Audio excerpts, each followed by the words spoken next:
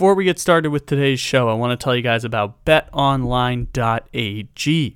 BetOnline continues to remain your number one place for all your betting needs and sports info as we head into the heart of Major League Baseball season. Head to their website or use your mobile device to receive a 50% welcome bonus on your first deposit using our promo code BLEAV, BLEAV. BetOnline, where the game starts.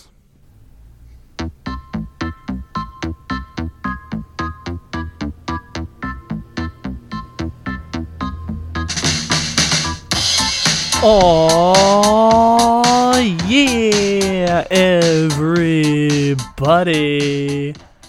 However and whenever it is you may be listening, thank you for stopping into another fantabulous episode of the Take It Easy podcast. It's time for the Memes of the Weekend pod, which is pretty much what I like to call Monday podcasts whenever it's just me talking here by myself, because we like to have fun here on this podcast. We kind of started this format like a year ago, and I like keeping it up on Mondays, even though today is going to be, nothing serious. It's not going to be like last week where I can't call it Memes of the Weekend, Deshaun Watson lawsuit. It's going to be just heavy sports topics today on the Memes of the Weekend podcast.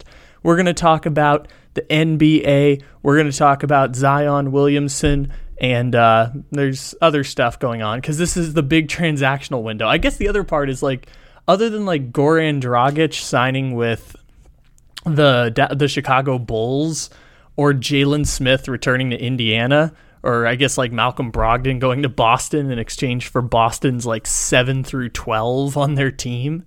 Other than that, there hasn't really been any major transactional news this weekend. So most of this stuff is Friday after we recorded the Kevin Durant and other subsequent basketball related segments on the show.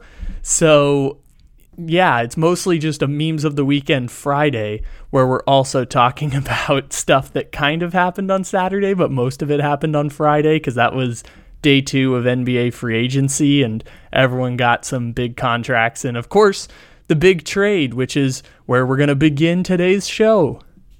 We're going to start with the big trade, which was a little bit bigger than DeJounte Murray getting traded, but in the last 3 years, the, 5th best player to get traded in the NBA, and I guess that doesn't include a DeMar DeRozan sign-and trade that was a little convoluted and complicated, but basically this is the 5th biggest trade in the NBA of the last 3 years. And that includes 2 James Harden trades. Rudy Gobert got traded to the Minnesota Timberwolves, and that means we get to play our Minnesota Timberwolves parody song, which might be my favorite in the entire world, set to the song of The Man by the Killers, but it's the Ant-Man, and the Ant-Man is getting the Stifle Tower, and they somehow got to keep D'Angelo Russell and Karl Anthony Towns, and I'm excited for the loser Timberwolves to actually have a good team. If you've been listening to the show for 3 months, you know that during the very early stages of the playoffs, we fell in love with the Minnesota Timberwolves here because I love rooting for losers. This is my way of being a sports fan outside of doing the analysis type stuff and not caring about sports. I love rooting for minor league franchises that happen to exist in pro sports. San Diego Padres didn't make the playoffs in my entire childhood. Sacramento Kings are my adopted team here, and I grew up rooting for the baby Lakers. I rooted for the Chargers, and then the Chargers left, and that was the end of that story. But I just love actually pouring emotional investment in losers. And when I saw the Minnesota Timberwolves throwing those jerseys and crying and Patrick Beverley and Ant Edwards jumping up on the table, I knew that was a team that I wanted to be on the bandwagon for. I wanted to root for the losers who celebrate the play-in harder than some teams celebrate winning a championship. That's the team I want to be a part of, and it inspired me to make this parody song.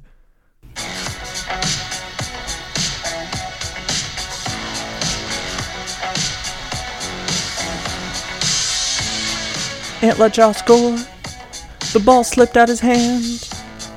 Cat and them boys They won't give a damn. They cheer playing games like they just won the crown. Nothing can bring Minnesota down. The Ant-Man drives down. D-Lo's got a kick. D-Lo's got a kick it out. The Ant-Man's 21 and nothing can break. You can't break him down. 12 years in the tank. Bev flops like a plank. We got news for you, baby, and Edwards is the man. 2 years in the game, and he's a household name. We got news for you, baby, and Edwards is the man. When it comes to Wiggins, they never learned. And then Jimmy Butler left all the kids burned. The only way they get talent is the top of the draft. Taurean Prince and Malik Beasley, the Ant-Man's 21. Nothing can break. You can't break him down. 12 years in the tank. Bev flops like a plank. Got news for you, baby, and Edwards is the man. Cat's shot, make it rain. GM's affairs in the way. Got news for you, baby, and Edwards is the man. The Ant-Man, the Ant-Man, the Ant-Man, the Ant-Man. Who's the man with the plan? The Ant-Man. The Ant-Man, the Ant-Man, the Ant-Man, the Ant-Man. Who's the man with the plan? The Ant-Man. The Ant-Man. Ooh. The Ant-Man.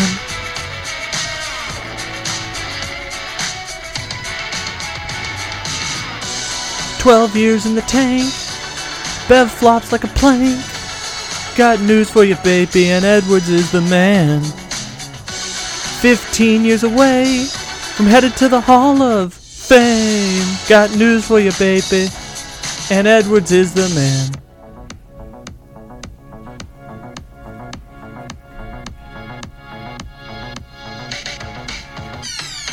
So the Minnesota Timberwolves sent out 5 first-round picks to acquire Rudy Gobert. And we're going to do this podcast sometime later in the week, but I concocted the NBA trade value cheat sheet based on the 9 to 10, really 10 now, 10 all-star caliber players, or quote-unquote impact players in the sport that have been traded in the last 3 years. So you know how we organize NBA stars into the super-duper star tier, Tier 1, generational stars, Tier 2, Tier 3, and Tier 4 stars. You know, Tier 2 is your guys who under the best of circumstances can win an NBA championship, like Jason Tatum. Best of circumstances, number 1 defense in the sport, can win an NBA championship, or at least come within 2 games of winning an NBA championship. Ja Morant, Jimmy Butler, those types of guys. Your Tier 3 stars are people who you like pencil into the All-Star game and don't necessarily think twice when you're filling out your All-Star ballot every year. This is like what I think of as like 12 to 24 or 12 to 25 in terms of NBA stars. And then you have the Tier 4 guys, which are every now and then they'll make an all-star team. They're impact players, and if you're going to win a championship, they should probably be either your 3rd or your 4th best player. And about 10 of those guys have been traded in the last 3 years now. There's a whole value chart that I figured out. We'll do that on another podcast. But basically, Rudy Gobert is a Tier 3 star. You know, Rudy Gobert is someone who makes the all-star team every single year. And when he doesn't make the all-star team, we all ask, why the hell didn't Rudy Gobert make the all-star team? And now he's been an all-star every single year for 3 consecutive seasons now. Rudy Gobert is... How old is Rudy Gobert now? Rudy Gobert's he's just turned 30 literally last week. So Rudy Gobert is 30 years old. He's made 3 consecutive all-star teams. He's a Tier 3 star, maybe the best defensive player of a generation in the NBA, and his offensive game is the reason why he's not Dwight Howard in his prime. You know, his offensive game is not exactly the strongest in the world. And so although he can dunk the ball like crazy and catch lobs like nobody's business, but Rudy Gobert gets traded for the equivalent of 5 first-round picks to the Minnesota Timberwolves. They also traded Malik Beasley and Pat Beverly, which I was really hoping it would be Taurean Prince and Malik Beasley, just like I said in the song. The problem is now, Beverly's not going to make sense anymore, and Taurean Prince, is he still on the Timberwolves? But Malik Beasley got traded to the Utah Jazz, so they're no longer there. Taurean Prince is still a Timberwolves, so Taurean Prince still makes sense when singing the song. But basically, they gave up the 22nd pick in last year's draft, or the draft that happened a week ago. I think his name is Walker Little. And they also gave up 2023, 2025, and 2027 first-rounders unprotected, and a 2029 first-round pick. And while the value chart suggests that a Tier 3 star is worth what Rudy Gobert got, everyone saw that and was like, wow, that's kind of a surprising trade. And, everyone was reposting the Brian Windhorst clip where he's like, Utah is up to something. And I'm not going to do it because you can literally go anywhere on Twitter and type in Brian Windhorst and you can find the clip of that video. But the Utah Jazz did end up negotiating that trade and got 5 first-round picks for Rudy Gobert, and their plan is to keep Donovan Mitchell and build whatever team they can around Donovan Mitchell. Or maybe if you believe, I forgot what the guy's name is, but it's he covers the Suns and does Suns post-game, but he's like, there's a Kevin Durant, Donovan Mitchell, and DeAndre Ayton 3-team trade in the works, and there's different rumors floated around, but it's going to take 2 weeks before the Kevin Durant trade actually gets consummated into effect, because Brooklyn's going to take their sweet time to make sure that they get that trade absolutely correct and that they have all possible offers out there on the table. But what's interesting about the Rudy Gobert trade is this was something that years ago was being forecast. We did a podcast on the first day that sports returned, not the first day sports returned, the first day that the NBA returned from their 4-month pause during the COVID lockdowns. It was day 1 of the bubble. The first game was, I believe, New Orleans and Utah. And there was a story that came out that day about how the relationship between Rudy Gobert and Donovan Mitchell was strained in the aftermath of Donovan Mitchell testing positive for COVID after Rudy Gobert was the first person to test positive for COVID, and it shut down the NBA. And then Donovan Mitchell, who was next to Rudy Gobert the whole time, also tested positive. And this was the very first month of COVID, so spending the entire 2 weeks in COVID isolation. And there was a strained relationship there. And there was the thing that came out this year that Donovan Mitchell only passed the ball to Rudy Gobert 3 times in 4 games during the Dallas Mavericks series. That is just his offensive liability in ability to create plays outside of lobs or inside 5 feet of the basket. That inability to score was something that was something that was bothering Donovan Mitchell, or felt like Donovan Mitchell couldn't get the ball to Rudy Gobert down inside. And 2021 clearly was the end of the road for the Utah Jazz. Now they should have, I will still argue, they should have traded any amount of picks and Bogdanovich's and Jordan Clarkson's in order to acquire Bradley Beal. And they should have gone all in on trying to build Mike Conley, Bradley Beal, Donovan Mitchell, and Rudy Gobert, and concoct a team where we mentioned Mike Conley, who's barely a Tier 4 guy now. He's not really that anymore. But once upon a time, Mike Conley was a Tier 4 fringe all-star kind of guy, and that's a nice piece to have, but it's better if he's your 4th best player than he is your 3rd best player, especially if your 2 best players are both Tier 3 stars, like Rudy Gobert and Donovan Mitchell are both perennial all-stars, and that's good enough to get you to the 1st and 2nd round of the playoff every single year, like the Utah Jazz had been doing. The Utah Jazz 2 years ago were talking about how we did a podcast based on this that was like, how do you transition from Gobert to Mitchell being the face of the organization? Either Rudy takes it with grace and becomes the guy who's second to Mitchell. It's Mitchell Gobert, not Gobert Mitchell. And either he takes it with grace or it ends up being a breakup, because if Donovan Mitchell wanted Rudy Gobert gone and was willing to stake his claim on I want Rudy Gobert gone, then he could have used that power. He had more power over the organization than Rudy Gobert did, and this was something that was talked about in the aftermath of Quinn Snyder leaving. I think his name is Andy Slater or Andy Cohen. So he covers the Utah Jazz for the Salt Lake Tribune, but he put out a great quote that was like, CAA's Donovan Mitchell had CAA's Woj put out a point that he was unhappy with the situation leading to Quinn Snyder departing as coach, even though we kind of knew for a while that Quinn Snyder was going to leave as coach. And so Donovan Mitchell was angling possibly to have creative arts agency candidate Johnny O'Brien get the head coaching job for the Utah Jazz. Now, it ultimately went to a guy named Will Hardy. And Will Hardy was working in San Antonio and then spent 1 year with the Boston Celtics.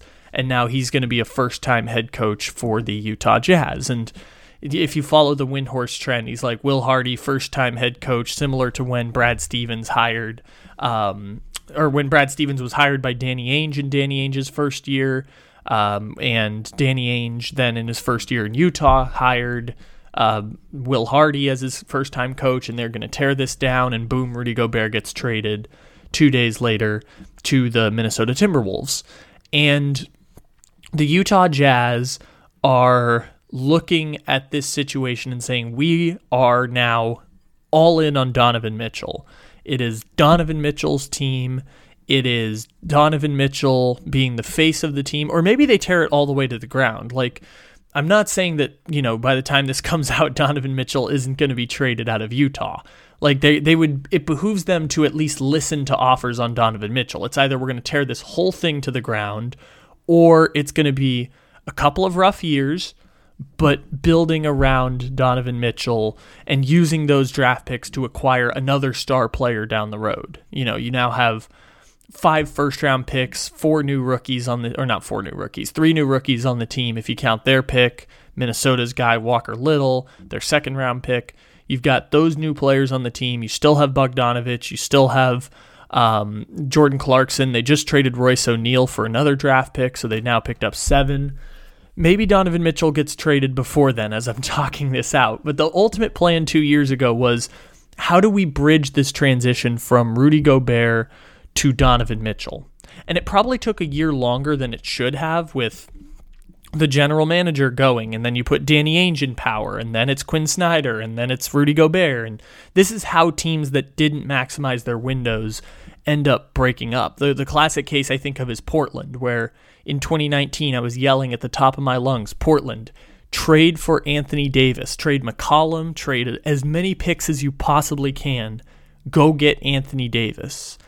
It doesn't matter if he's not going to re-sign. 2 years of Anthony Davis is absolutely maximizing your window of opportunity to at least compete for a championship with 2 playoff runs of Anthony Davis. The 2019 year, by the way, they ended up going to the conference finals anyways. So that was like, maximize Damian Lillard's window by giving up anything and everything you have to get Anthony Davis. And they didn't do that. I mean, obviously Anthony Davis wasn't going to re-sign there, but they still could have made the trade anyways. And ultimately Portland lost in the first round in the bubble, lost in the first round in 2021.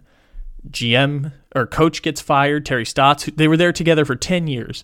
Terry Stotts gets fired. General manager Neil Oshie gets fired, which that one was for toxic workplace.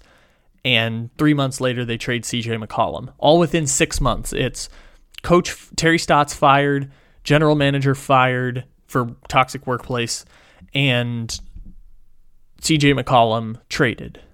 And for Utah, the same pattern happened. It's Danny Ainge becomes the new president of basketball ops. And then a year later, Quinn Snyder leaves. And a month later, Rudy Gobert is traded. And now you're left with nothing that's going to be able to compete in the Western Conference. And I'm laughing at that because as Sacramento, I was yelling, Sacramento, get Duncan Robinson. They ended up getting the obligatory white shooting guard of Kevin Huerter. I was like, I should have thought of Kevin Huerter. That was a perfect obligatory white shooting guard. His nickname is literally Baby Klay Thompson. And you can put Baby Klay Thompson in Sacramento, so you can just have the Walmart version of Klay Thompson playing for your team. But anyways, like, as Sacramento, I'm looking up now and I'm like, ooh, they're one injury away from making the playoffs. Because San Antonio's tearing this shit to the ground. Utah's tearing this shit to the ground. OKC and Houston are not going to be good next year. You're one Utah injury or one Portland injury away from making the play-in tournament. Sacramento, you're getting a chance to get to the 10 seed or the 9 seed, but I'm looking at that, and maybe Utah ends up trading Donovan Mitchell and they decide tear it all the way to the ground is the solution, and Mitchell isn't going to commit long-term, even though I think he's under contract for like 2 or 3 more years. But Donovan Mitchell can force his way out if Donovan Mitchell so chooses at this point. He's a 25-year-old star. He's got 3 years plus a player option on his contract. So, you know, he can force his way out. Maybe he won't get to pick the team that he plays for, but he can get out of Utah if he so chooses. But Utah's game plan, unless they get an offer they can't refuse, is to build around Donovan Mitchell. And I don't know if that's the most efficient strategy. It's just going to be hard for Utah to find a player as good as Donovan Mitchell. And granted, they found Gordon Hayward with the 10 pick in the draft. They found Mitchell with the 13 pick in the draft. Like, they have the ability to find tier 3 stars. Maybe Gordon Hayward was a tier 4 star, but like all-star caliber players, you can find them in the draft. And Utah's been able to find them. Hell, they traded Denver, the pick that became Rudy Gobert. You can find those guys in the draft. It just looks like this was 2 years in the making of how do we transition from Mitchell to Gobert? And it probably should have happened a year ago. They obviously signed Gobert to the long-term extension because they couldn't just let him walk away for nothing, or a sign and trade where they get like 60 cents on the dollar. I mean, they just got 5 first-round picks in exchange for Rudy Gobert. And this is how teardowns work when you don't maximize your championship winning window. And there was only so much Utah could have done in the first place. Like, assume they trade for 2 years of Bradley Beal, and Bradley Beal leaves in free agency this year, and then Rudy Gobert gets traded, and you have the same result, but you just have like 6 less draft picks. Maybe you make 1 round deeper in the playoffs, and you have 5 or 6 less draft picks available at your disposal, and you know you're trading Donovan Mitchell now. Well, you might end up trading Donovan Mitchell anyways. So, yes, you get to prioritize the long-term future, but you also didn't maximize your winning window while you had an opportunity. And on the flip side, that seems to be what Minnesota is absolutely trying to do here, because Minnesota is now paying $50 million a year for Karl Anthony Towns. Karl Anthony Towns signed a 4-year, $228 million extension with the Timberwolves. They're paying $50 million a year for Karl Anthony Towns, and they're paying $42 million a year for Rudy Gobert. So that's 75% of your salary cap going to those 2 players, and D'Angelo Russell's making close to like $28 million a year. So that's like right up to the cap number right there with just those players. And you can throw in, what's his nuts, Ant Edwards, who, you know, he's years away from a contract extension, and I think that's what they're banking on is D'Angelo Russell's contract will have expired by then. So that'll be something that comes off the books, and Ant Edwards can get an extension and all that stuff. But that Minnesota's going all in on, we are going to put as much star talent as we can around Anthony Edwards. And it's weird because Karl Towns is the most productive scorer on the team, and yet Anthony Edwards is the best player on the team. And it's a really weird dynamic because Anthony Edwards is so young right now, and the Minnesota Timberwolves now in year 3 are like, let's speed this timeline along and let's give up all our draft picks to go all in on a tier 3 star. And by the way, that's a really good move. That's a really, really, really good move by Minnesota. It's just unique because we've never seen something like that before. Or we rarely see it. Jason Tatum did the same thing where he's immediately trying to compete at the top with, you know, the Boston Celtics already having Kyrie and having Gordon Hayward, and then by 2020, Tatum's the best player on the team, and It's the team that Danny Ainge had constructed when he drafted those players, and all that stuff is interesting there. But the Minnesota Timberwolves now have three all-star caliber players and one D'Angelo Russell, who's made an all-star, probably tier 4, tier 5 guy now, fourth best player on a team, good enough to win a championship as long as you have a top 10 player. Now, the problem for Minnesota, they don't have a top 10 player. But this is the interesting thing about Minnesota. There was nothing they could do that was going to make them championship good right now. There was no possible trade Minnesota could make that would make them championship good unless they gave up Anthony Edwards and got like Kevin Durant as their number one, which is being reported was in the mix when Minnesota was negotiating with the Brooklyn Nets, but they wouldn't give up Ant or Karl Towns in a trade, and then the deal kind of fell apart and they went to get Rudy Gobert. And Minnesota is looking up right now and saying, if Anthony Edwards is as special a player as we think he is, we can win a championship with Anthony Edwards. If Anthony Edwards takes the next step to becoming a top 10 player in the NBA in his third season, if he's a generational talent like Luka Doncic and like Ja Morant, we can compete in the Western Conference next year. Not win a championship, but we can compete at the top of the Western Conference next year. We can compete at the top of the Western Conference in 2024 because we have what the Utah Jazz didn't do back in 2021, where, yes, they traded for Mike Conley, but Mike Conley is their D'Angelo Russell. And if your two best players are Donovan Mitchell and Rudy Gobert, and Mike Conley's your third best player, you're good enough to make it to the second round of the playoffs. Case in point with Minnesota. Minnesota's best players are Ant Edwards, who's going to be an all-star eventually, but not right now an all-star, and Karl Anthony Towns, who's a perennial tier 3 star, all-star, etc.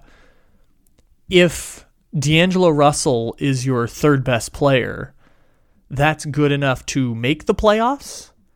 It's not good enough to make a deep run in the playoffs. Minnesota is going to be as good as Anthony Edwards is going to be. That's the point that you can point to with Minnesota, is the question of the stereotypical question of, will Minnesota make the championship? Will Minnesota make the Western Conference Finals next year?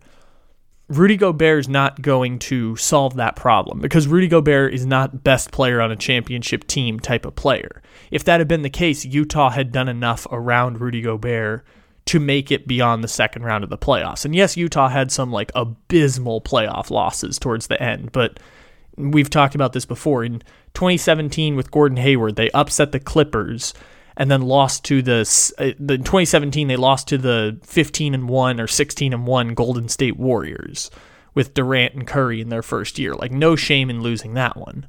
2018 they lose to MVP James Harden, the team that would have won the championship if not for an 0-for-27 Game 7 and a Chris Paul injury. Okay, no shame in losing in the second round there. They overachieved. Next year they lose to the Rockets again.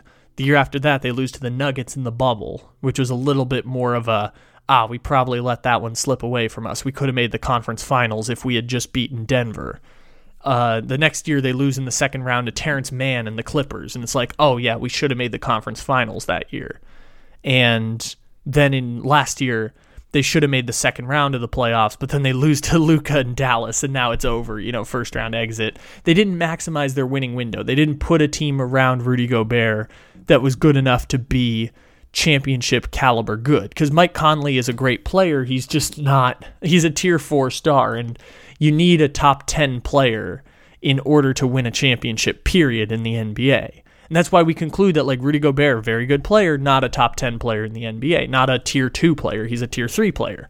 Donovan Mitchell is a tier 3 player and a volume scorer.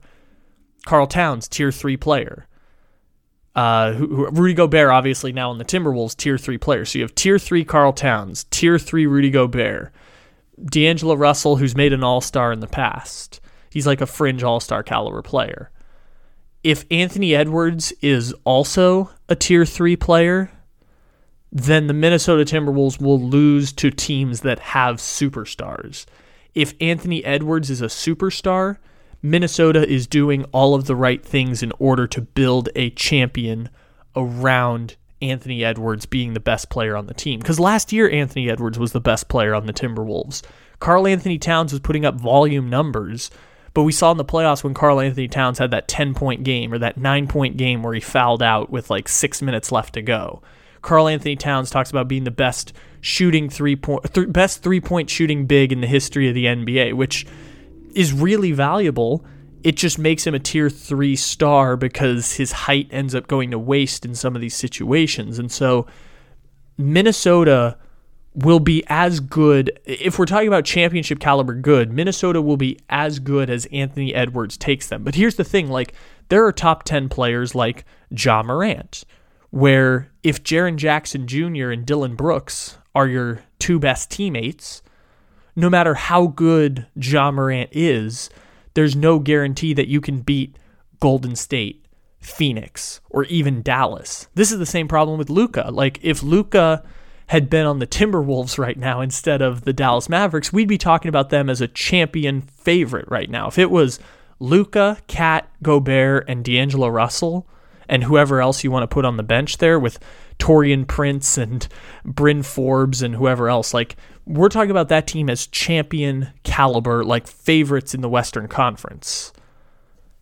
If Ant Edwards reaches, not even Luka level, but just reaches tier 2 caliber player, Minnesota will make deep playoff runs in the Western Conference. If Anthony Edwards becomes the generational player that he's starting to look like, because he's going to turn 21, 22 next year, it's going to be his third year in the league. He's going to be 21 or 22, and he's going to make an all-star team next year in the Western Conference.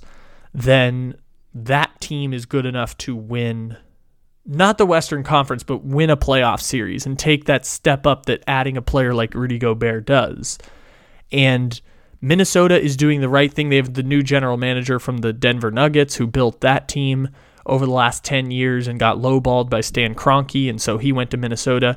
Minnesota is making all the right moves in order to build a great team around Anthony Edwards right now. And if, I mean, obviously Kevin Durant's the only option available, and they just traded all those picks, but if I were Minnesota, I would contemplate, if there was a star available, like a Kevin Durant, like a Jason Tatum, like a Devin Booker, and obviously those players aren't available right now, I'd contemplate trading Anthony Edwards for one of those players. Minnesota can't really do it anymore, but if your offer is Anthony Edwards and, well, they can't trade picks anymore, but basically it's like, if you could flip Anthony Edwards for Kevin Durant, which I'm sure they can't, but if you could flip Anthony Edwards plus for Kevin Durant, I would absolutely consider that for Minnesota, because you can maximize a winning window right now instead of waiting for Anthony Edwards to develop into a top 10 player. It might happen next year, and if that's the case, they're going to have a Grizzlies type of leap.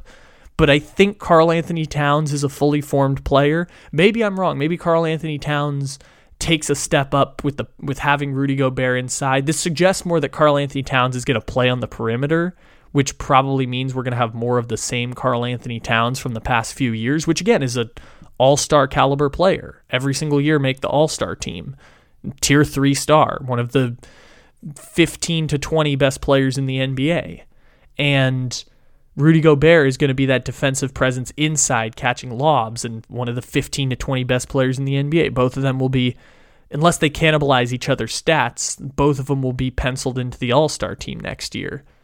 The problem for them is that they need to win at the highest levels. They just need a top 10 caliber player. They need someone who at the end of the game is, get me a bucket and I will get you a bucket. And Anthony Edwards is working towards being that player. He's just really, really young right now. And if Anthony Edwards takes a Ja Morant type of leap, where Ja Morant won most improved player this last year, I think it's cheap when the second pick in the draft, who we know is going to be a superstar, wins most improved player, but to each their own. If Anthony Edwards wins most improved player next year, Minnesota will take the kind of leap that the Memphis Grizzlies took, simply because they have all of that talent now built out around Anthony Edwards, and they're making the right moves to put Anthony Edwards in a position to succeed and for him to become the superstar of the Minnesota Timberwolves that takes them to conference finals and NBA championships over the next 3 years. But we'll see what Anthony Edwards looks like next year. It'll be really interesting to see. Minnesota made the right move. Utah got equivalent value for a tier 3 star. I think depending on the direction of where the Jazz want to go, everyone can end up being a winner coming out of this trade, especially the Minnesota Timberwolves and those losers who actually are going to get a team that can compete at the highest levels of the NBA.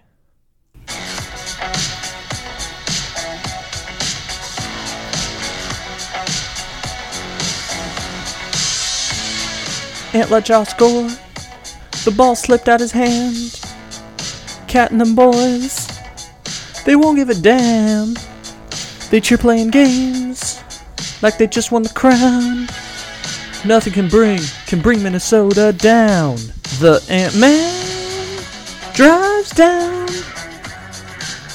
D-Lo's got a kick. D-Lo's got to kick it out. The Ant-Man's 21 and nothing can break. You can't break him down. 12 years in the tank. Bev flops like a plank. We got news for you, baby, and Edwards is the man. 2 years in the game, and he's a household name. We got news for you, baby, and Edwards is the man. When it comes to Wiggins, they never learned. And then Jimmy Butler left all the kids burned. The only way they get talent is the top of the draft. Taurean Prince and Malik Beasley, the Ant-Man's 21. Nothing can break. You can't break him down. 12 years in the tank. Bev flops like a plank. Got news for you, baby, and Edwards is the man. Cat's shot, make it rain. GM's affairs in the way. Got news for you, baby, and Edwards is the man. The Ant-Man, the Ant-Man, the Ant-Man, the Ant-Man. Who's the man with the plan? The Ant-Man. The Ant-Man, the Ant-Man, the Ant-Man, the Ant-Man. Who's the man with the plan? The Ant-Man. The Ant-Man. Ooh, the Ant-Man.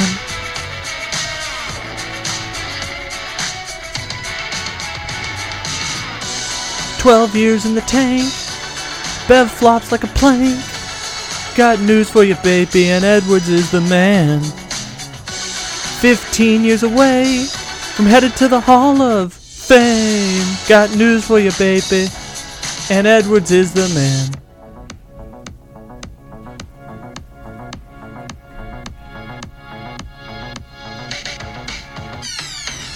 All right, so there were about 5 $200 million extensions in the NBA, maybe 6 if you count Darius Garland.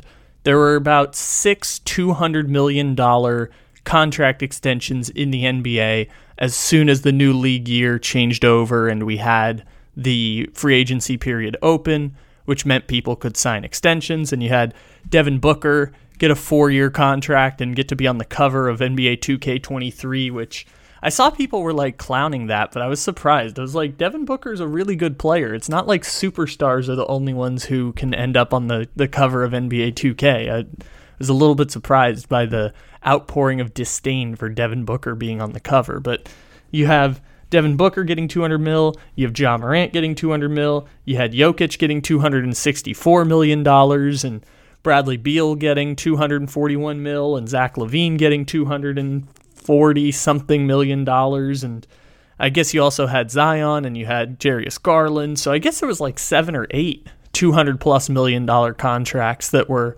handed out over the weekend, and I was thinking of putting this whole story in the context of all 8 of them, and I was thinking about that because it's weird that you have so many people signing the long-term extensions, but then I went back and thought about, like, Westbrook signed it, and Harden signed it, and John Wall signed the big extension. And so, I mean, even De'Aaron Fox got $180 million a couple years ago. So this is more normal than I'd probably like to suggest, and making it be a referendum on like the dollar values have gotten to be so high and the structures are such that it's impossible to turn down the money. And so you have to sign the contract, and the money is more important than specifically the situation that you end up in. And you can still hold your power and say, I won't report to this place, but if you're a player of Darius Garland's power or Zach LaVine's power, you're kind of going to get traded wherever you get traded to, and the only way to actually trade LaVine now is to swap one of these gigantic contracts. So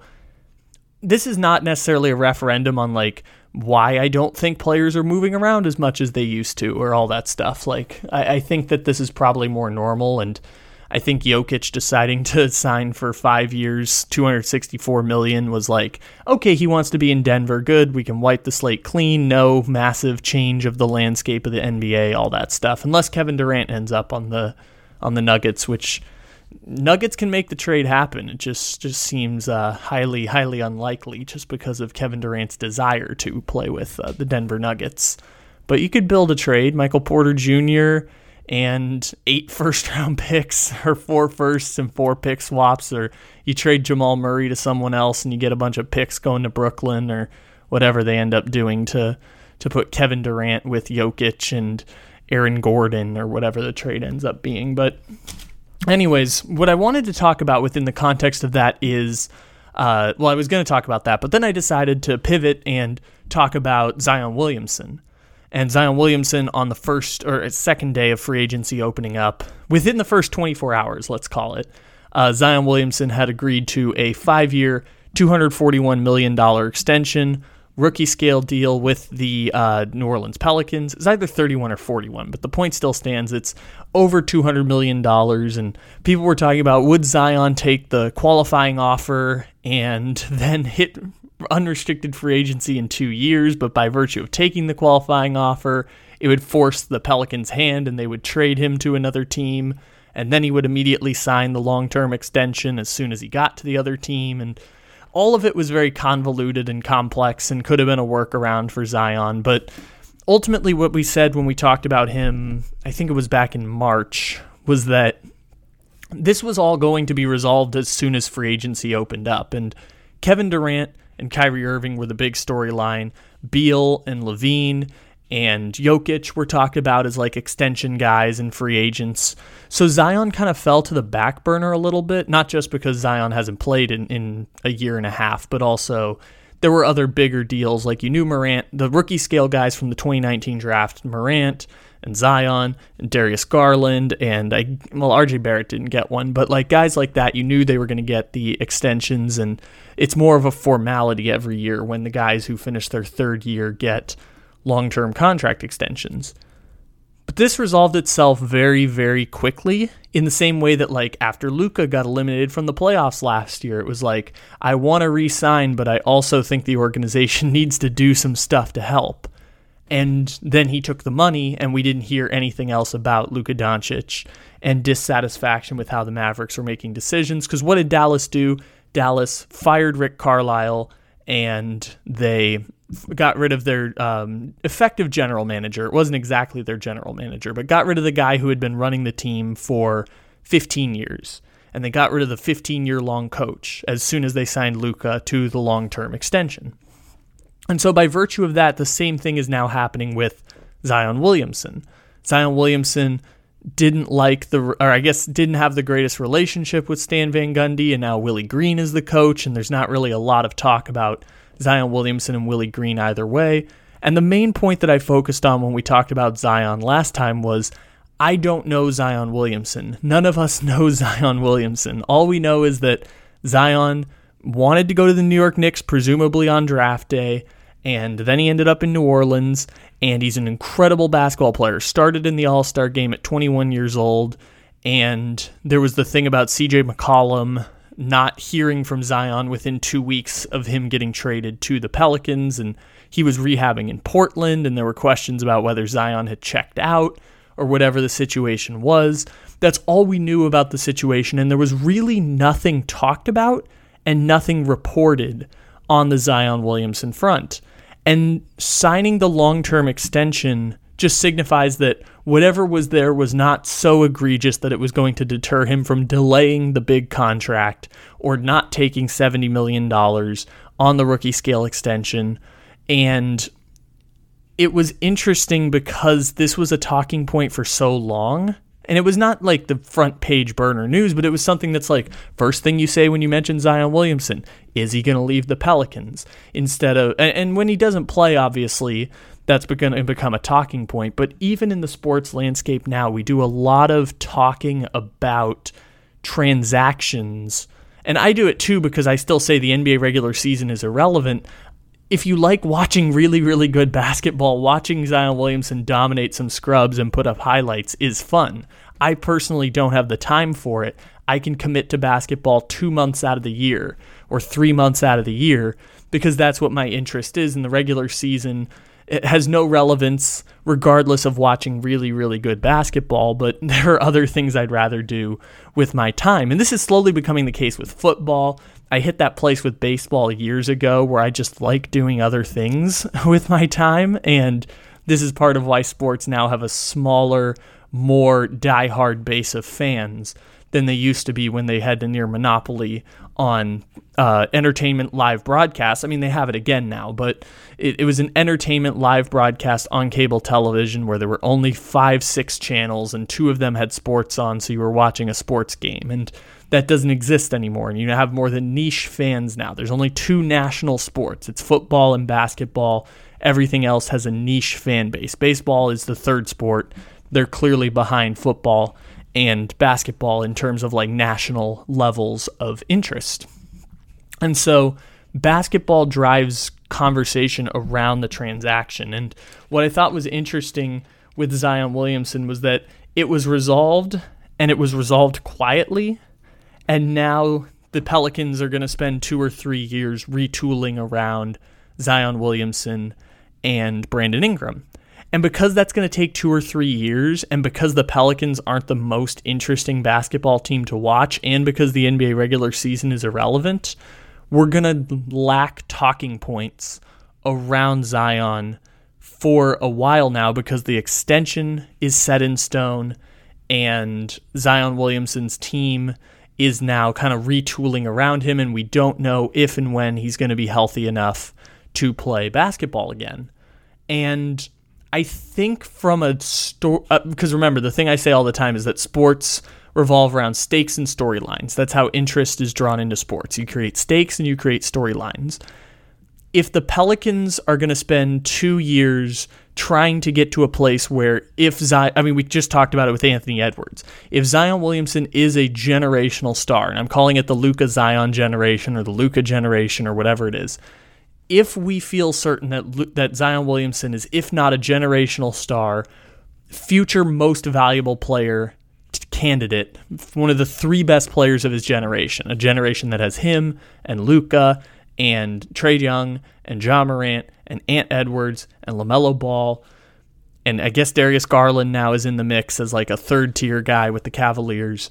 If they get to a place where they can build a team around Zion, and Zion hits his peak and he's winning MVPs or finishing top 3 in the MVP every year, and he's a modern Shaq or a modern Joel Embiid or whatever you want to call Zion Williamson, if he gets to that place, it's going to take the Pelicans 2 or so years to tool around them. And CJ McCollum is a nice piece. Jonas Valanciunas is a nice piece. We've talked about this before, they are complementary pieces that make up for the fact that the Pelicans effed up royally with all of those draft picks and players that they got for Anthony Davis. Like, they got Zion Williamson with their own pick. That didn't even require the Lakers to trade the rights to Zion Williamson. What the Pelicans walked away with was Brandon Ingram and the equivalent of like 4 first-round picks and a couple of pick swaps. But basically they walked away with the equivalent of Brandon Ingram and 4 firsts. And they gave away Lonzo Ball for nothing. They used Josh Hart and one of those picks to go get CJ McCollum. They got Eric Bledsoe in the Drew Holiday trade and then flipped him for essentially a pick swap. And all those picks didn't really go to anything. They traded the pick that became DeAndre Hunter. They drafted Jackson Hayes and Nickeil Alexander-Walker. Hayes is still on the team as a backup, and Alexander-Walker is no longer on the team. Kyra Lewis Jr. was a top 13 pick who's no longer on the team as a bust. The New Orleans Pelicans traded back and let Memphis take Zaire Williams. I don't know who they got with the 17 pick, but maybe that person turns into something. The Pelicans have had tons of opportunities, and it feels like those picks have gone to waste.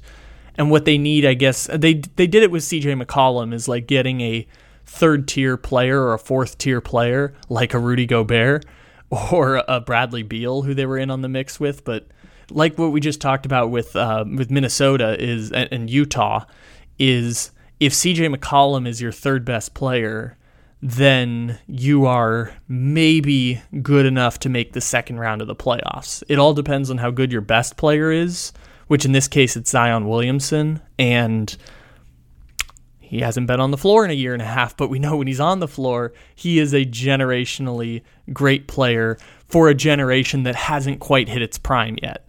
You know, Luka's not even in his prime yet. Trae Young's not. Ja Morant's not. As Giannis and Joel Embiid and Anthony Davis and Jokic age out, those players will start to, and Jason Tatum is in this group too. Jason Tatum's going to start to land at the top of MVP votes, and Luka's going to win an MVP, and Tatum's going to win an MVP, and Ja Morant's going to finish in the top 3 of MVP voting. It might be 2-3 years from now, but we're headed towards that place, and Zion's right at the top of that group as long as he plays basketball.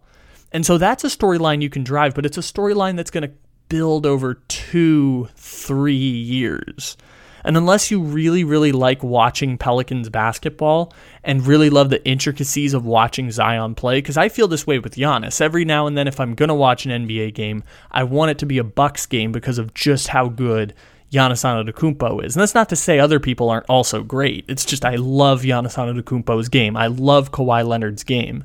And those players are ones that I'll turn on in interest. So unless you're one of those people who finds the storyline of watching Zion Williamson and the X's and O's of basketball to be interesting, it's hard to find new storylines around the Pelicans now. And I think that's why we kind of talked about Zion in the transaction mode more than we did, because this is someone who should command the same amount of publicity as Luka Doncic and Ja Morant for the incredible skill of basketball they display, and someone who is about to become one of the faces of the next generation of the NBA, along with, like we mentioned, Minnesota's hoping Anthony Edwards becomes that guy, and they're hoping LaMelo Ball in Charlotte becomes one of those generational top 7 players. We're starting to see now who those players are, and last year it was Luka in the 2018 class, and then this year it's Ja Morant, Zion,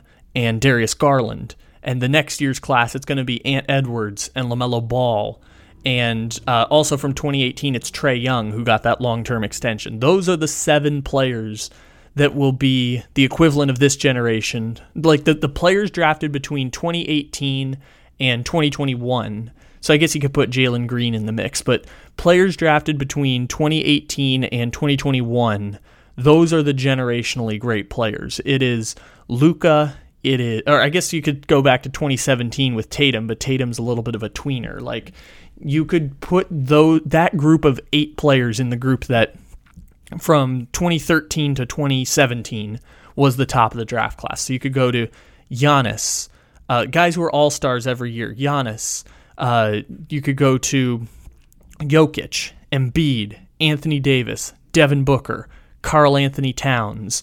Those players are the ones who are the 8 that we just mentioned from the next generation, which is Luka, Trae Young, and Darius Garland, Zion, Ja Morant, getting there, Anthony Edwards, and LaMelo Ball. And all of those players command rookie scale extensions, and all of their teams are hoping that those players are the one. Now, the one is probably going to be Luka. Luka is, I've said he's going to win multiple MVPs at points here down the road. And those are the players that everyone's hoping develop into an MVP or someone who finishes top 5 in the MVP, or under the best of scenarios can be the best player on a championship team. Every team that has one of those players is putting themselves in a position to, when those players hit their primes, they can be the best players on championship teams.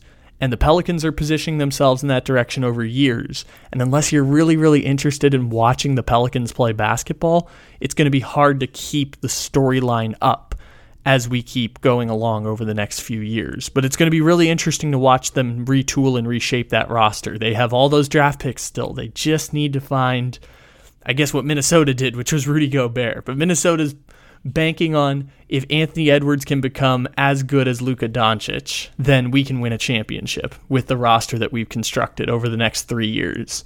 And the Pelicans are kind of banking on the same thing with Zion. We just kind of convinced ourselves over many, many months that Zion Williamson might not want to play for the Pelicans, and Knicks fans would find a way to get him like he wanted to have him on draft day. So it was interesting to watch it play out. Now we have to find new storylines around Zion Williamson, and it's going to be hard because it's going to be a long, winding road for the Pelicans. Maybe in the meantime, we could just invest in storylines with other teams or not watch basketball. I like watching basketball. It's just the regular season is irrelevant. Ladies and gentlemen, thank you for stopping in here to the Take It Easy podcast.